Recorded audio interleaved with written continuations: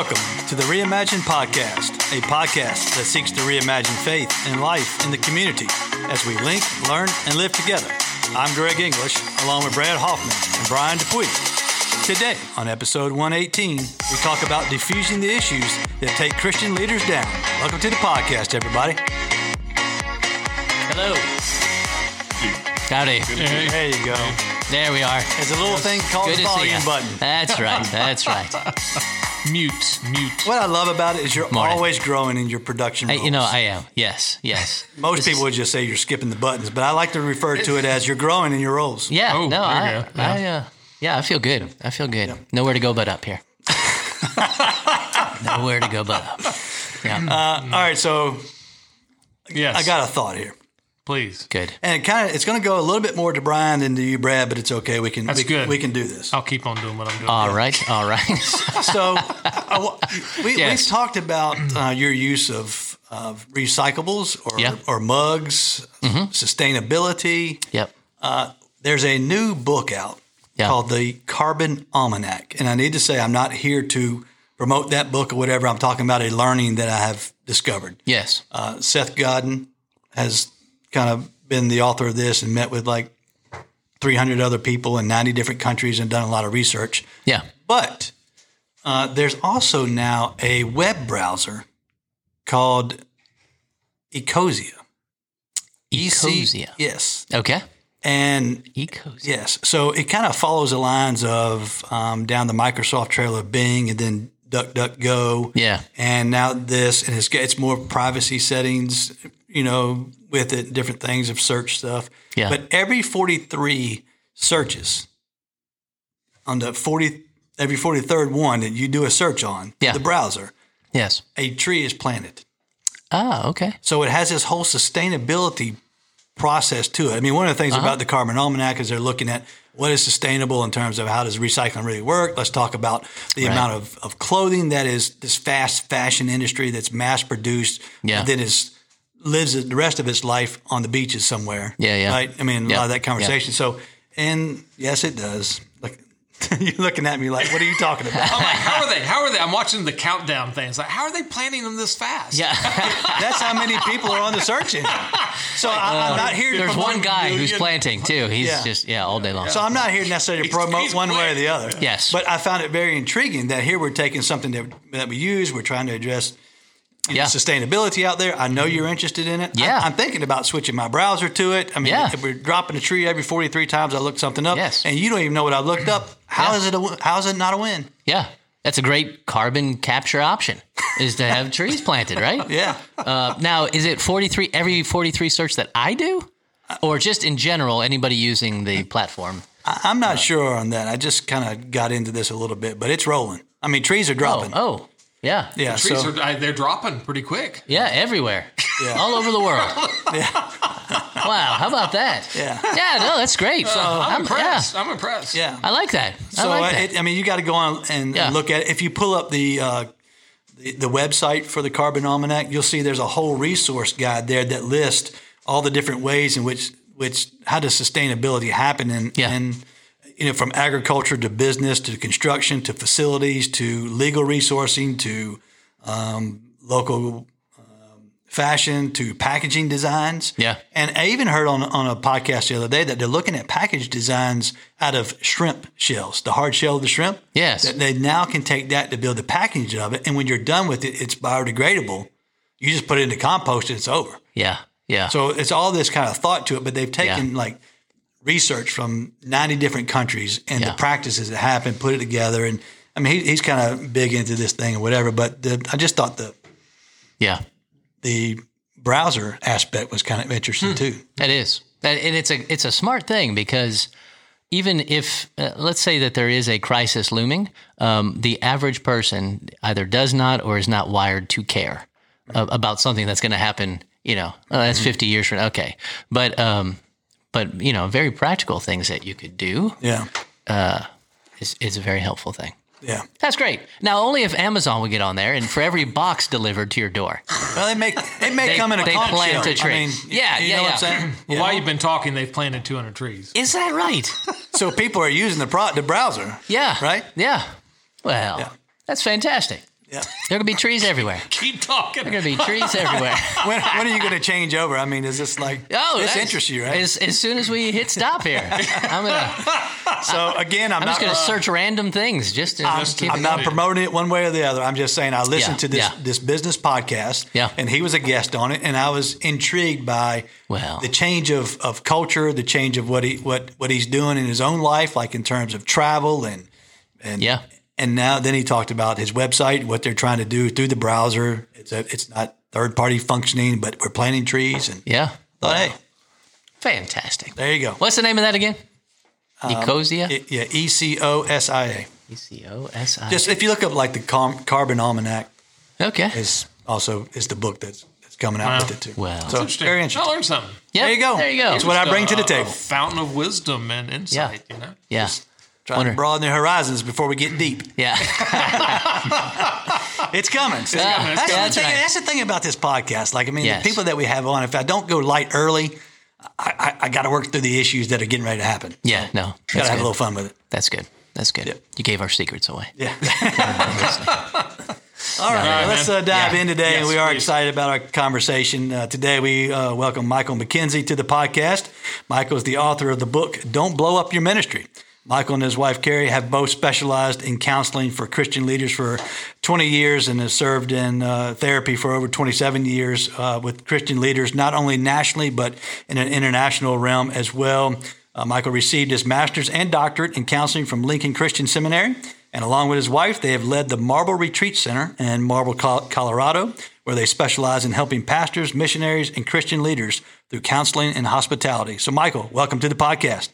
Thanks. It's great to be here. Thanks for having me on today. Yeah, glad to have you here and look forward to the conversation. So as we begin that conversation a little bit, share with us your story with our listeners of your journey. Sure. Yeah, you did a great job of capturing the professional side of it. I'll add a couple of pieces. You know, I grew up in Eastern Canada. I was in church from conception on 3 times a week. And, you know, began to see just through being friends with the pastor's son and being at their home, just the challenge of being in ministry. And then my older brother went into church planning, saw that, you know, just the challenge of it, and began to grow a heart for serving folks in ministry. So then when I was led to get my master's in counseling, I was wondering where I should focus, and happened to meet my wife, and we both had the same passion to care for folks who are pastors or missionaries or serving God in a full-time capacity in some way. And so that's what we've been doing, you know, and then with Marble Retreat being the most recent place, recent meaning the last, 15, 17 years we've been up there with Marble. So it's been great. So tell us a little bit about Marble Retreat. It's a brief history of it there and its function and kind of your role there now. Yeah, Marble Retreat started in 1974, and it was actually a psychiatrist at the Mayo Clinic was seeing a lot of pastors showing up at the Mayo Clinic with what we call psychosomatic issues. What those are physical issues, but there's no physical cause for them. There's if you want to call it, an emotional cause. And so they would show up at the Mayo Clinic, get the full workup, find nothing wrong with them. It doesn't mean their symptoms weren't real, GI, migraines, you name it. But then they would bump them over to psych, saying there's nothing physically wrong with them. And Dr. Lewis McBurney was working in the counseling psychology department there at Mayo. And he's like, why is there so many pastors showing up here with unresolved, basically stress-related issues? And finally, their bodies would cry out and say, not doing this anymore. You can't do life this way anymore. This was the 70s. There was like no place to go, especially in the evangelical world at that point. So he and his wife, Melissa, started Marble Retreat in 1974 as what we call an intensive counseling center, meaning a group of counseling hours over, right now it's 8 days. Instead of doing the 1 hour a week kind of traditional model counseling, people come to our lodge and they stay for 8 days and get a lot of counseling in those 8 days. And so we've been doing that year round ever since 1974, and don't have an exact count, but about 5,000 Christian leaders have come through our door since then. Mm-hmm. So with that degree, I'm just curious just about as a child or as a teenager, early adult, were you always intrigued with how the human body functions in the mind and the emotion or feelings that go with that? Or was it an experience that you said, through this, I want to live this out? Yeah, at some point in time, I did get, it was probably young adulthood. I took, as a lot of people do, I took psychology classes when I got a business degree, actually, because it just seemed like an interesting elective to take. And I thought, this is interesting, just studying how people think, why people are the way they are, why we do what we do, all that kind of stuff, just greater understanding. But then I began to grow a particular passion for, working in this area. So the two kind of came together, meaning my love for pastors.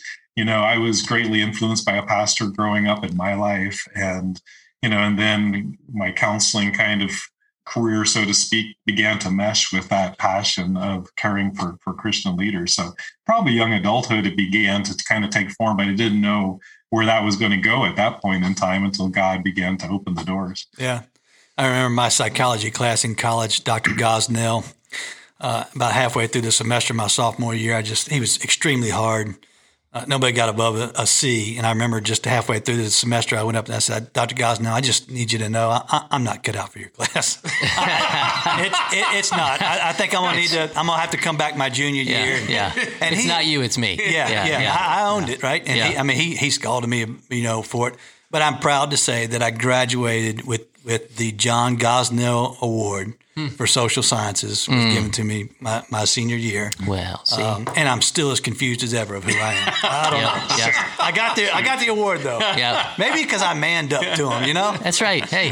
So, That's right. That's good. That's good. Well, good. Well, let's talk a little bit about your book, Don't Blow Up Your Ministry, which is it is a firecracker storm going on. And that's kind of what's on here, but it's diffusing the underlying issues that take pastors down. Can you tell us how that book came about?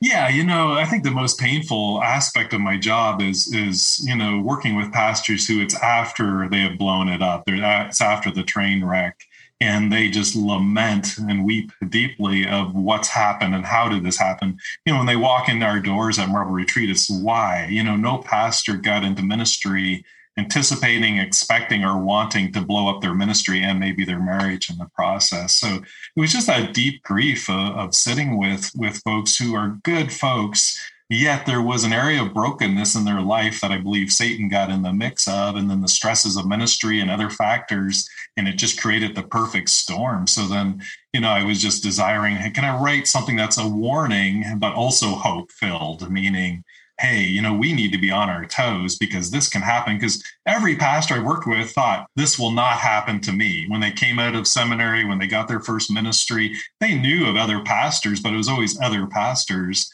And then they're sitting in front of me saying, how did this happen? So it was out of that grief in one sense, but then a passion, desire, like, hey, if I can help one pastor see this coming and maybe head it off, that would be just worth it, to do this.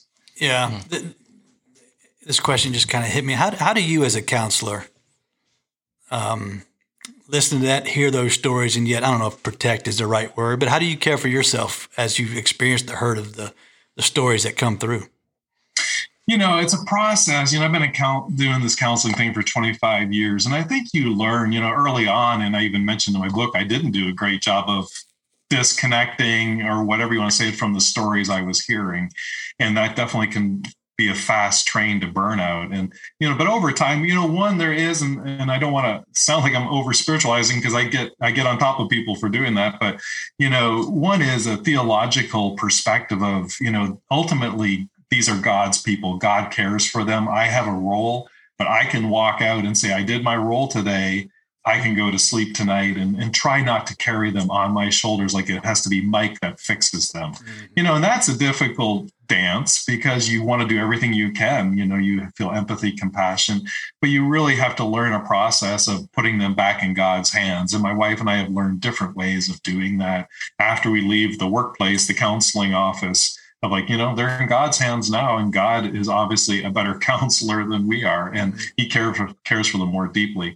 And then two, you have to burn off the stress and all that angst that you are feeling, because when you're listening to stories all day, you're not an unbiased observer. You do get affected by it. And so, lots of just healthy things from, exercise. There was a trail that was up above our house in Colorado. So after a day of counseling, we walked that pretty much every evening. And that was our time to pray, our time to talk, our time to exercise, our time to breathe fresh air. And so you have to have those things. And then, of course, community is helpful. And then a hobby, because I grew up Canadian, of course, I played ice hockey. So that was a time to hang with the guys. It was time to burn off stress. So just having a variety of things that would help me to, in a sense, stay healthy. But part of it was just having the proper perspective on my role in these people's lives and stories. Yeah. So we're all in ministry here and have a minimum of 20 years in ministry at the table individually. How many do you have? A few. Yeah. I think I've got. As the old man at the table, right? I think it's 23. How many do you have? Yeah. 20 I gotta count. Yeah. So we're all here, and we also know right now reality is 33% of pastors and leaders are walking out of this.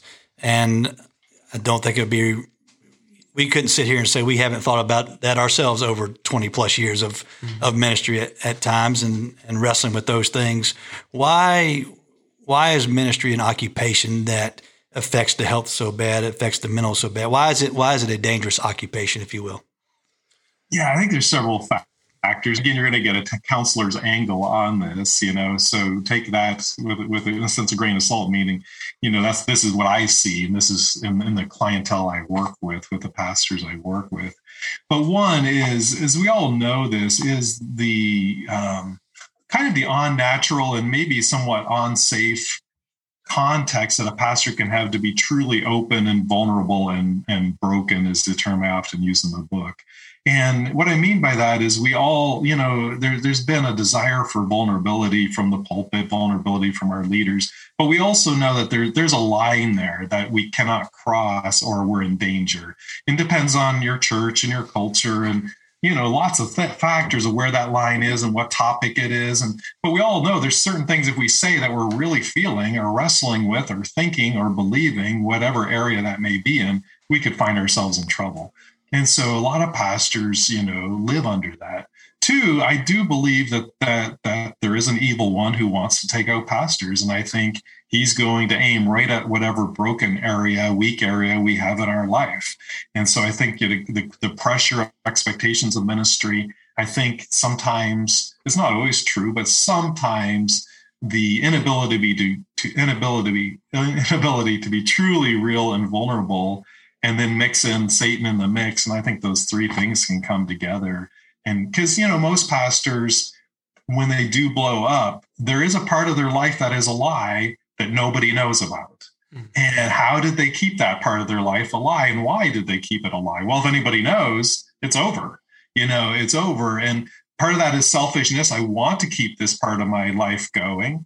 And part of it is fear. If I come out about this, even though I need help, if I come out about it, it's over now. So I need to keep hiding it, which unfortunately feeds it, because it's not safe to come out and say, I'm struggling with this, I'm thinking this. So I think those are some of the factors that can make ministry a difficult, occupation. My aunt was a bus driver in Toronto. And one time I was going through Toronto on my way home, and she's like, why do pastors need a place to go to? Bus drivers don't need a place to go. And it's a stressful job to be a bus driver in Toronto. And she was a great bus driver.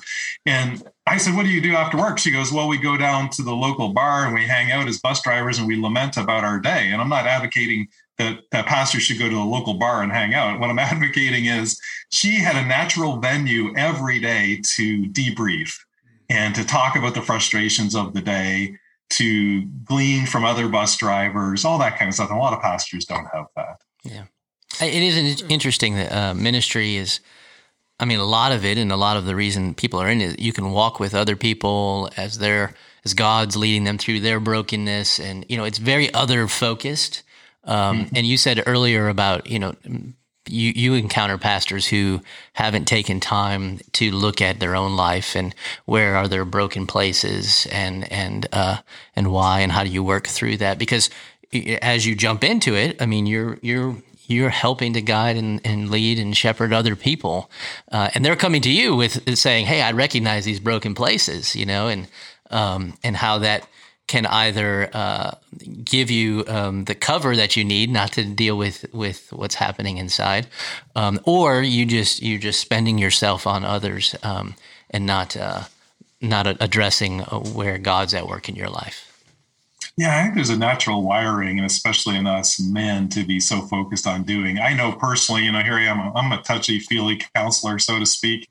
I wake up in the morning and the first question is, what do I need to do today? One of my first acts is to look at my calendar. What's on the calendar today? I don't wake up and say, how am I doing today? That's not what I think. I think of what do I need to do today? And I think that can even get cranked up a few notches in leadership. And that comes from a good place in our hearts. We want to serve. We want to be all in. We want to serve God with our best. We want to serve the church. But what can get missed is that the whole time there's something lurking in our own, within ourselves, that we're not even noticing. Many pastors that I work with are caught off guard that they didn't see it coming when there was lots of red flags potentially along the way.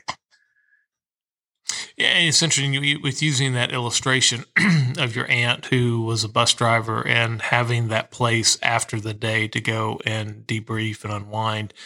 I think that's part of the challenge is, as those in ministry, you don't have that space. I mean, it is a lonely world. It's a lonely existence. And even if you are a loner, even if you are perfectly content on the back row, engaging with no one, but at the same time, you may be a very kind of a people type of person as well.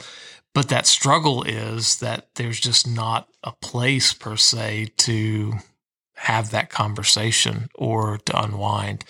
And that's a tough place to be. And I think when we do have that conversation with somebody, after we have it, we walk away and think, I just sounded silly. Or I shouldn't have said something. Yeah, why did I say that? I mean, that's a real thing, right? So how does one deal with that? How do you avoid that loneliness? Yeah, with the loneliness or the sharing vulnerability. Both. Yeah. We have all the time in the world. Sure. Did I just ask that? The meter's running. Yeah. Well, I think they go hand in hand in a sense that, as we all have said, it's kind of interesting that pastors struggle a lot with loneliness when we are in a people profession. And again, we kind of know a lot of the reasons why. And one of them is that we are not fully vulnerable or real with a lot of folks. We are kind of guarding our words. And sometimes we're doing that because we have an agenda, even if it's a good agenda, meaning we're talking about a program or a direction or whatever. We're not talking about ourselves, and we don't want to talk about ourselves. We want to talk about what's happening and where we're moving, the church or whatever the topic may be, but not having that vulnerability, you do at some level experience, I'm not fully known. And if I was fully known, would I be rejected? But there's a tendency in us, especially as leaders, to not like vulnerability. When we used to do a lot of group counseling, at Marble Retreat, we've shifted our model since COVID. And it was interesting because I saw this quote. Brene Brown wrote a quote, something to this effect: when somebody else is vulnerable, we say, how courageous. When we are vulnerable ourselves, we say, how pathetic. And there's a lot of truth in that what you were just saying, like when we share something vulnerable, we're like, I can't believe I just did that. That sounded weak. That sounded pathetic. But when we do, somebody else does it, like in the group room, somebody would get really vulnerable and broken, and everybody else in the room would be like, good job. Thanks for sharing that. It was so meaningful. But when they did it themselves, they would immediately shame themselves with, that was pathetic. How can you guys even respect me as a leader now after you just saw that and heard that, And it's really kind of an interesting thing that we've set up, that a leader only looks and sounds confident, strong, has the answers, all that. Now we speak a lot to, no, that's not true, vulnerability, realness, authenticity, but yet I think a lot of us still find ourselves caught in that, the expectations of those we serve, that this is what they want me to look like and sound like. And I buy into it myself because I want to sound like I have all the answers. I mean, I want to come on here today and have all the answers, on this podcast. I don't want to come here and say, I have no idea what I'm talking about, which is partially true, It's, a lot of that is that imposter syndrome we have too. Yeah. Right? We feel like imposters at times. But, For sure. Because we know, but it goes back to God's grace. I mean, just the fact that I'm doing what I'm doing is not because Mike is gifted, Mike is smart, Mike is intelligent, Mike's a hard worker. It's the gift of God, and in my life that I get to do what I'm doing, and yet that doesn't instill a personal confidence in a sense. It's a God-given confidence, but we still gravitate towards, I want to feel good about me. Let me get good at something so I can feel good about me. And that can be ministry. You talk a fair amount in terms of brokenness and the idea of what that is, and how we work with that. There may be, I've been reading some Dallas Willard stuff, not uncommon around here, but from the standpoint of just his conversation, just a short clip on brokenness and the broken places in life. But that's a real area that has to be dealt with. So, I mean, what is that? Can you define it for us in a sense from your perspective? And then how do you begin the process of exploring that and working in that? Yeah, I think the way I was using it, especially in the book, is kind of the idea of that there's damage in some area in us, in our hearts, our souls, our minds, our emotions, then it flows into our relationships, our reactions, all those behaviors, but damage and maybe even potentially weakness, trying to separate it out from sin. Mm-hmm. So, a great example is if we've been abused, in our life, that there's damage left. It wasn't our fault. We didn't choose it. It may have been somebody else's sin, but we have experienced that and it's damaged us. And we often are not aware of that, or we are not aware to the degree to which it is affecting how we do life, how we do ministry, how we do relationships and our behaviors. And so I think, a great first step is being aware of what that is. I think in my book, I've mentioned having many pastors confessed to some type of fairly extreme abuse they experienced as a child, yet believed it hasn't affected me because of two reasons. I've forgiven it and I don't think about it. Yet it's written all over their life how it's affecting them, from the way they do relationships with congregants to the way they do relationship with their spouse and these other behaviors that end up bringing them to Marble Retreat. And they're like, why do I act this way? Why am I so rigid on my boundaries? Or why do I have no boundaries? And that can stem back to an abusive experience that I didn't learn what healthy, proper boundaries are, that I can say no when somebody's crossing a personal boundary of mine, and so I think one is recognizing what is my brokenness? And then two, to what degree is this brokenness affecting me? And then three, what is the appropriate intervention for this brokenness? We do tend to over spiritualize when we're in ministry because we're thinking in that world all the time. But sometimes we can be chasing the wrong intervention for the issue that we had. An example of this, early on in my time at Marble Retreat, we had a medical missionary coming who wasn't sleeping. He was in an incredibly high stress situation, way more needs than he could meet, didn't often have the materials he needed to repair kids with broken legs, all this stuff. He was a surgeon who went on the field. He wasn't sleeping. So it was easy for me as a counselor to put him in the box of this is stress. He's not able to separate out what he's should be doing to what he can do, all that kind of stuff. So he's, and that's what I was thinking. Well, in his intake, I learned that right around the time that this sleep disorder started, he fell off of his motorbike and hit the back of his head. So in the time between him signing up to come to Marble and coming to Marble, he had a brain scan, and it was shown that he had a damage in the area of his brain that controls sleeping. And so what he needed was a totally different intervention than what I was going to provide, yet he got help. He still came and he worked through some stuff with Marble Retreat. But what I learned in that moment was sometimes we're pursuing the wrong answer for what our brokenness is, or the wrong intervention. So what is my brokenness? How deeply is it affecting me? What is the right intervention for it? Because there's a variety of interventions that could be the most effective intervention. Do you find that it's difficult to even identify what the brokenness is? And so, you think about chasing certain things. It's just, that's interesting. Because I can see we can think it's one thing and it's actually something else altogether. And then we've been pursuing the wrong thing all along. And part of that is having somebody else speak into your life, not being in this, isolated silo of life. But yeah. Yeah, I think it's difficult, and I think, that is why it's helpful to have outside eyes. Mm-hmm.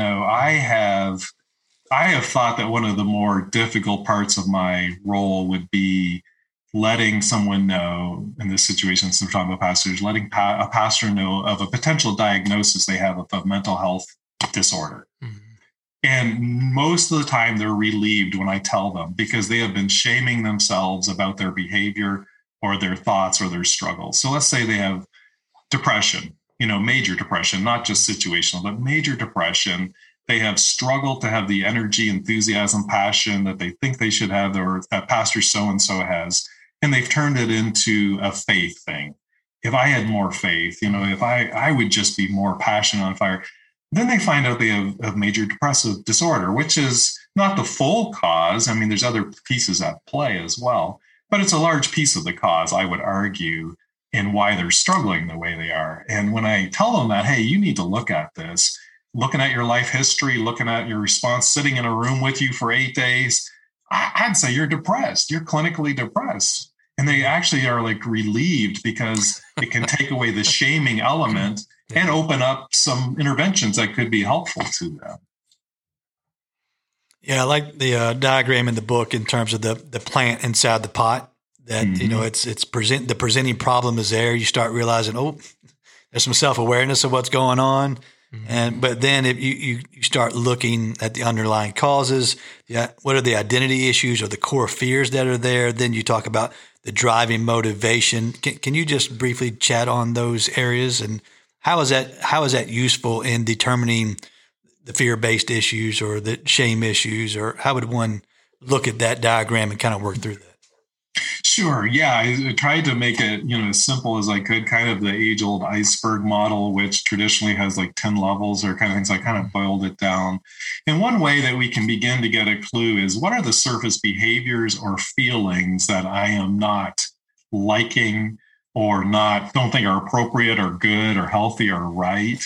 And that's what, people call us about, like, this is happening in my life. This is how I'm feeling. I need to get it fixed. What's going on there? Then often, the next layer down is kind of like I called in there, the kind of the motivating factors, kind of like a lifestyle that fuels that. And I often turn, a couple times I've used the example in the book of perfectionism, meaning, okay, on the surface, I'm stressed, I'm exhausted, I'm wore out, I'm having conflict with staff and with family. Okay, this got to change, because I just can't keep going this way. I got to change them. But underneath that is like, I am doing this because I have learned that if I perform perfectly, I hope that I will attain security and success and whatever else my heart is chasing. And then go down another layer, like, well, but why do I need that? What's going on in my identity, my soul? So what is the question mark that I have, that I don't feel good enough? I don't feel lovable, respectable. And so now I have created somewhere along the way, if I perform, I will feel good enough, is the fantasy or what Satan has sold us. But then on the top, there's all these negative repercussions of that. So I think we can look, but often, again, I think it's needed or helpful to have an outside observer. We can look at, like, okay, what are the symptoms, and if I trace those back, where are they coming from? In that model, I didn't capture the physical one, which I just gave an example, of the guy with the head injury, and sometimes there is a physical cause to some of the symptoms. And the good thing of that is typically there's a more direct intervention for those, physical things. And so, but I think often, the pastors I work with, the piece that gets missed is, what is that identity piece that's fueling at least somewhat my drive in ministry? And I'm not saying there isn't good, holy, and right drives as well. There is, but in the mix of it is like, I have to perform. I have to be a people pleaser and keep people happy. I have to, because somewhere deep down, it's feeding a part of my own, broken identity that I'm trying to fix still, and so if I'm trying to fix it through being a people pleaser, avoiding conflict, you name it, there's lots of ways that can play out. And it just kind of, then it escalates those those surface level feelings. Yes. Anxiety, fear, whatever they are. It continues to bubble up over that. One thing that we try to talk about here within our staff and is just, what is it? You talk about it in the book, but I think the older I get, the more I've learned, the more I realize if I don't have that relationship with God, that communication that is consistent throughout the day. I'm not just talking like just a 30-minute study time in the morning or whenever you do that. I'm talking about the practicing the presence of God in my life. Then I recognize, I see, I feel, I experience these things that we're talking about that are the brokenness in my life that pop back up, right? So can you talk about a little bit about the priority of that relationship? Yeah, it can't be overstated how important that is. And it's so ironic for all of us in ministry that we can neglect it in some ways. And, I asked Leighton Ford once, he's the brother-in-law of Billy Graham, about the relationship with God and prioritizing. What does that look like? And he boiled it down to quality time with God. It's just having that quality time. But like you said, it doesn't have to be going to a monastery for, 3 days at a time or whatever. That's great if you can do that kind of a thing, but it can be just those moments, and I catch myself all the time trying to bring something back into the light of my relationship with God and his word and say, well, Mike, that was just a real selfish decision you just made, because I took a moment to pause and ask God about it. Basically, God, like, how would you see that? And like, oh, that's not good. I need to realign there or apologize or whatever. So I think it is that constant. I think, we need those quality time moments of devotion, worship, prayer, but yet we also need to be constantly bringing, God into the equation when we make, ministry decisions, when we make, whatever decisions, it can get lost in the background that we try to do whatever is most practical or pragmatic. But, we don't realize how much sometimes our own desires and brokenness are getting in the mix and steering our decision making. Yeah, I was having a conversation this morning, and I was thinking about how often spirituality and the practices of it become academic for us as we study, as we give, and we excuse that for the personal growth of it. And I think there are two different things. There's the academic of it, but then there has to be the personal of it. And oftentimes maybe what we do in ministry is we spend so much time in the scholarship or the academic of it that it's not covering the brokenness or not allowing us to be open, vulnerable, and real for our own selves before God so that we can be that for others. Yeah, I've caught pastors in the counseling room taking notes and saying that will preach. so they're. I can't believe that. So they're there for their own burnout because they've been so focused on doing and not on being well. And they're in counseling to help with that, and they're repeating the same mistake in the midst of their counseling, meaning just focused on this is good for those people out there, and it might be. Yet first is good for you right here. Be in the moment. Yep. Don't immediately shift this into, oh, this is a great sermon series. I can see it coming already. Yeah.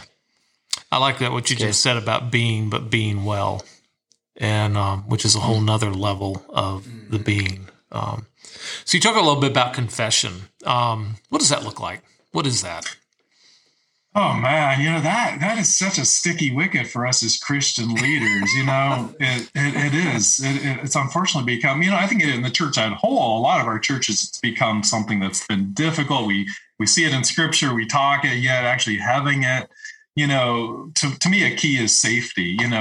As I've been in church my whole life, many churches and many denominations, and a lot of churches, I've been to have, prayer time. And ideally that should be a time also for, confession, meaning it's an open sharing time. Whatever's on your heart, whatever is you're struggling with, let us know. And it always falls, in my experience, into the category of health and finances. I need a job. I'm struggling with this health issue. Rarely does it fall into the area of sin. It was actually here in Florida at a Baptist church I attended one time on vacation years ago that they did the same. They opened it up. and said, hey, it's prayer time. Anybody can throw it. And a guy said, this week I fell off the wagon and I looked at pornography. And I was like, whoa, what just happened here? Mm-hmm. I've never heard that in a church. Mm-hmm. And they gathered around him, laid hands on him, prayed for him, encouraged him that he could beat this.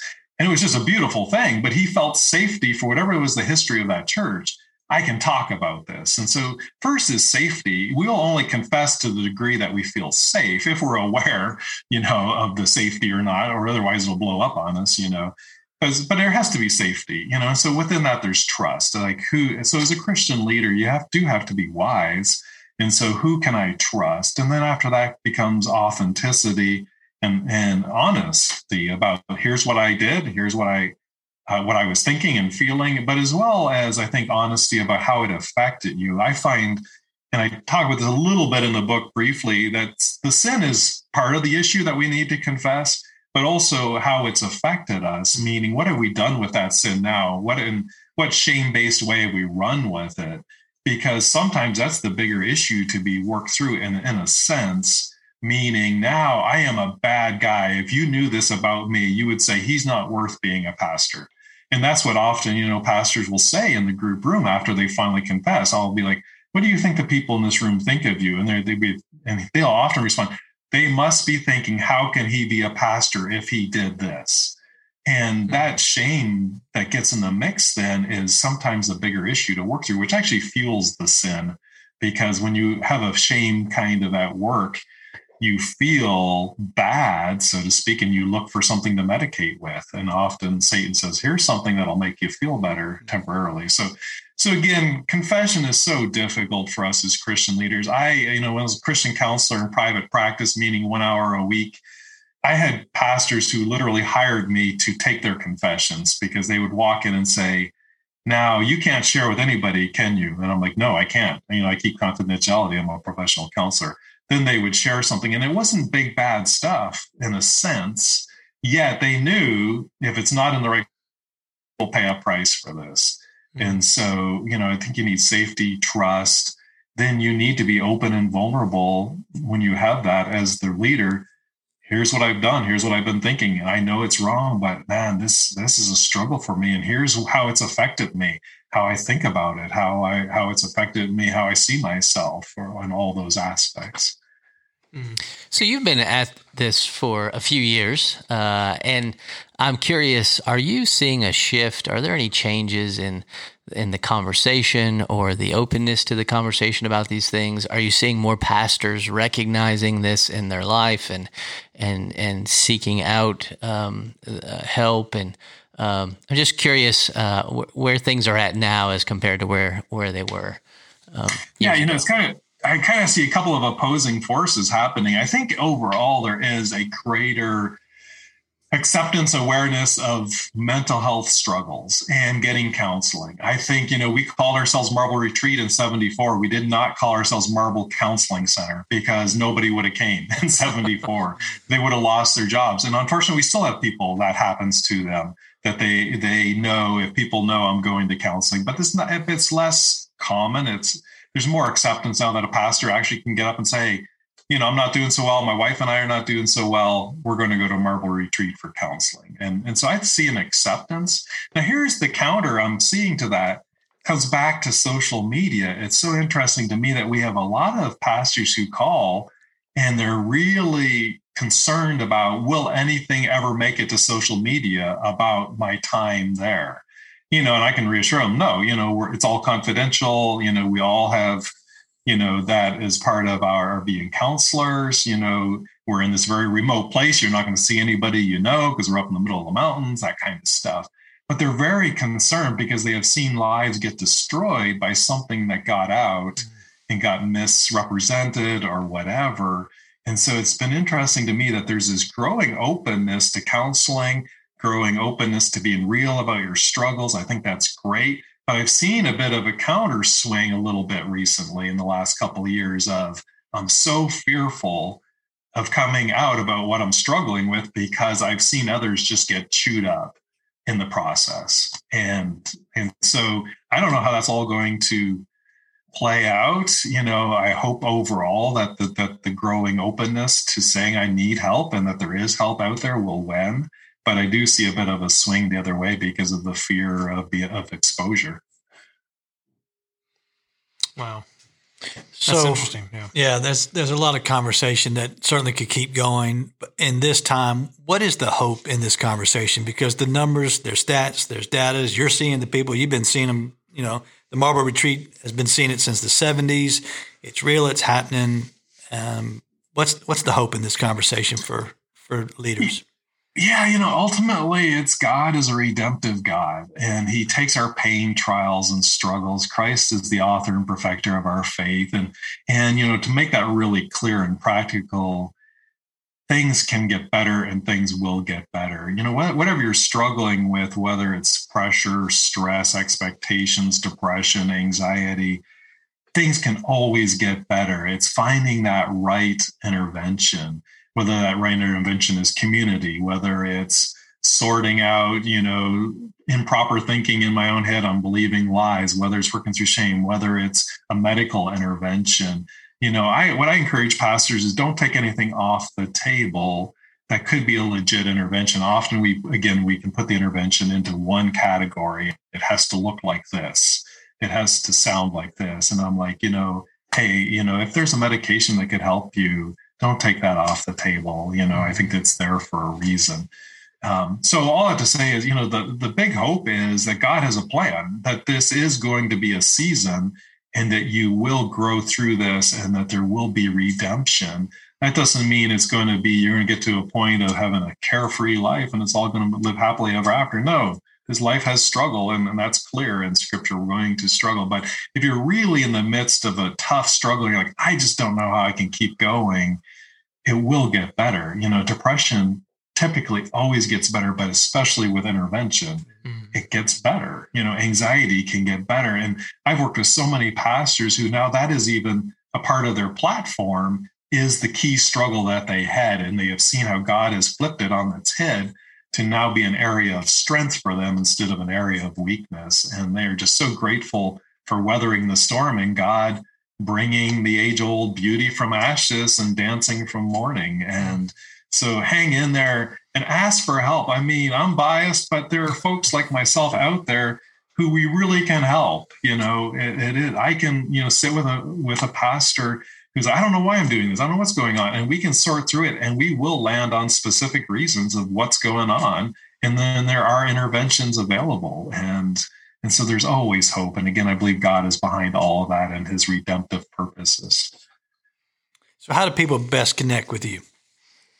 MarbleRetreat.org is a great way through our website. Of course, our phone number is on there. You can call into the office.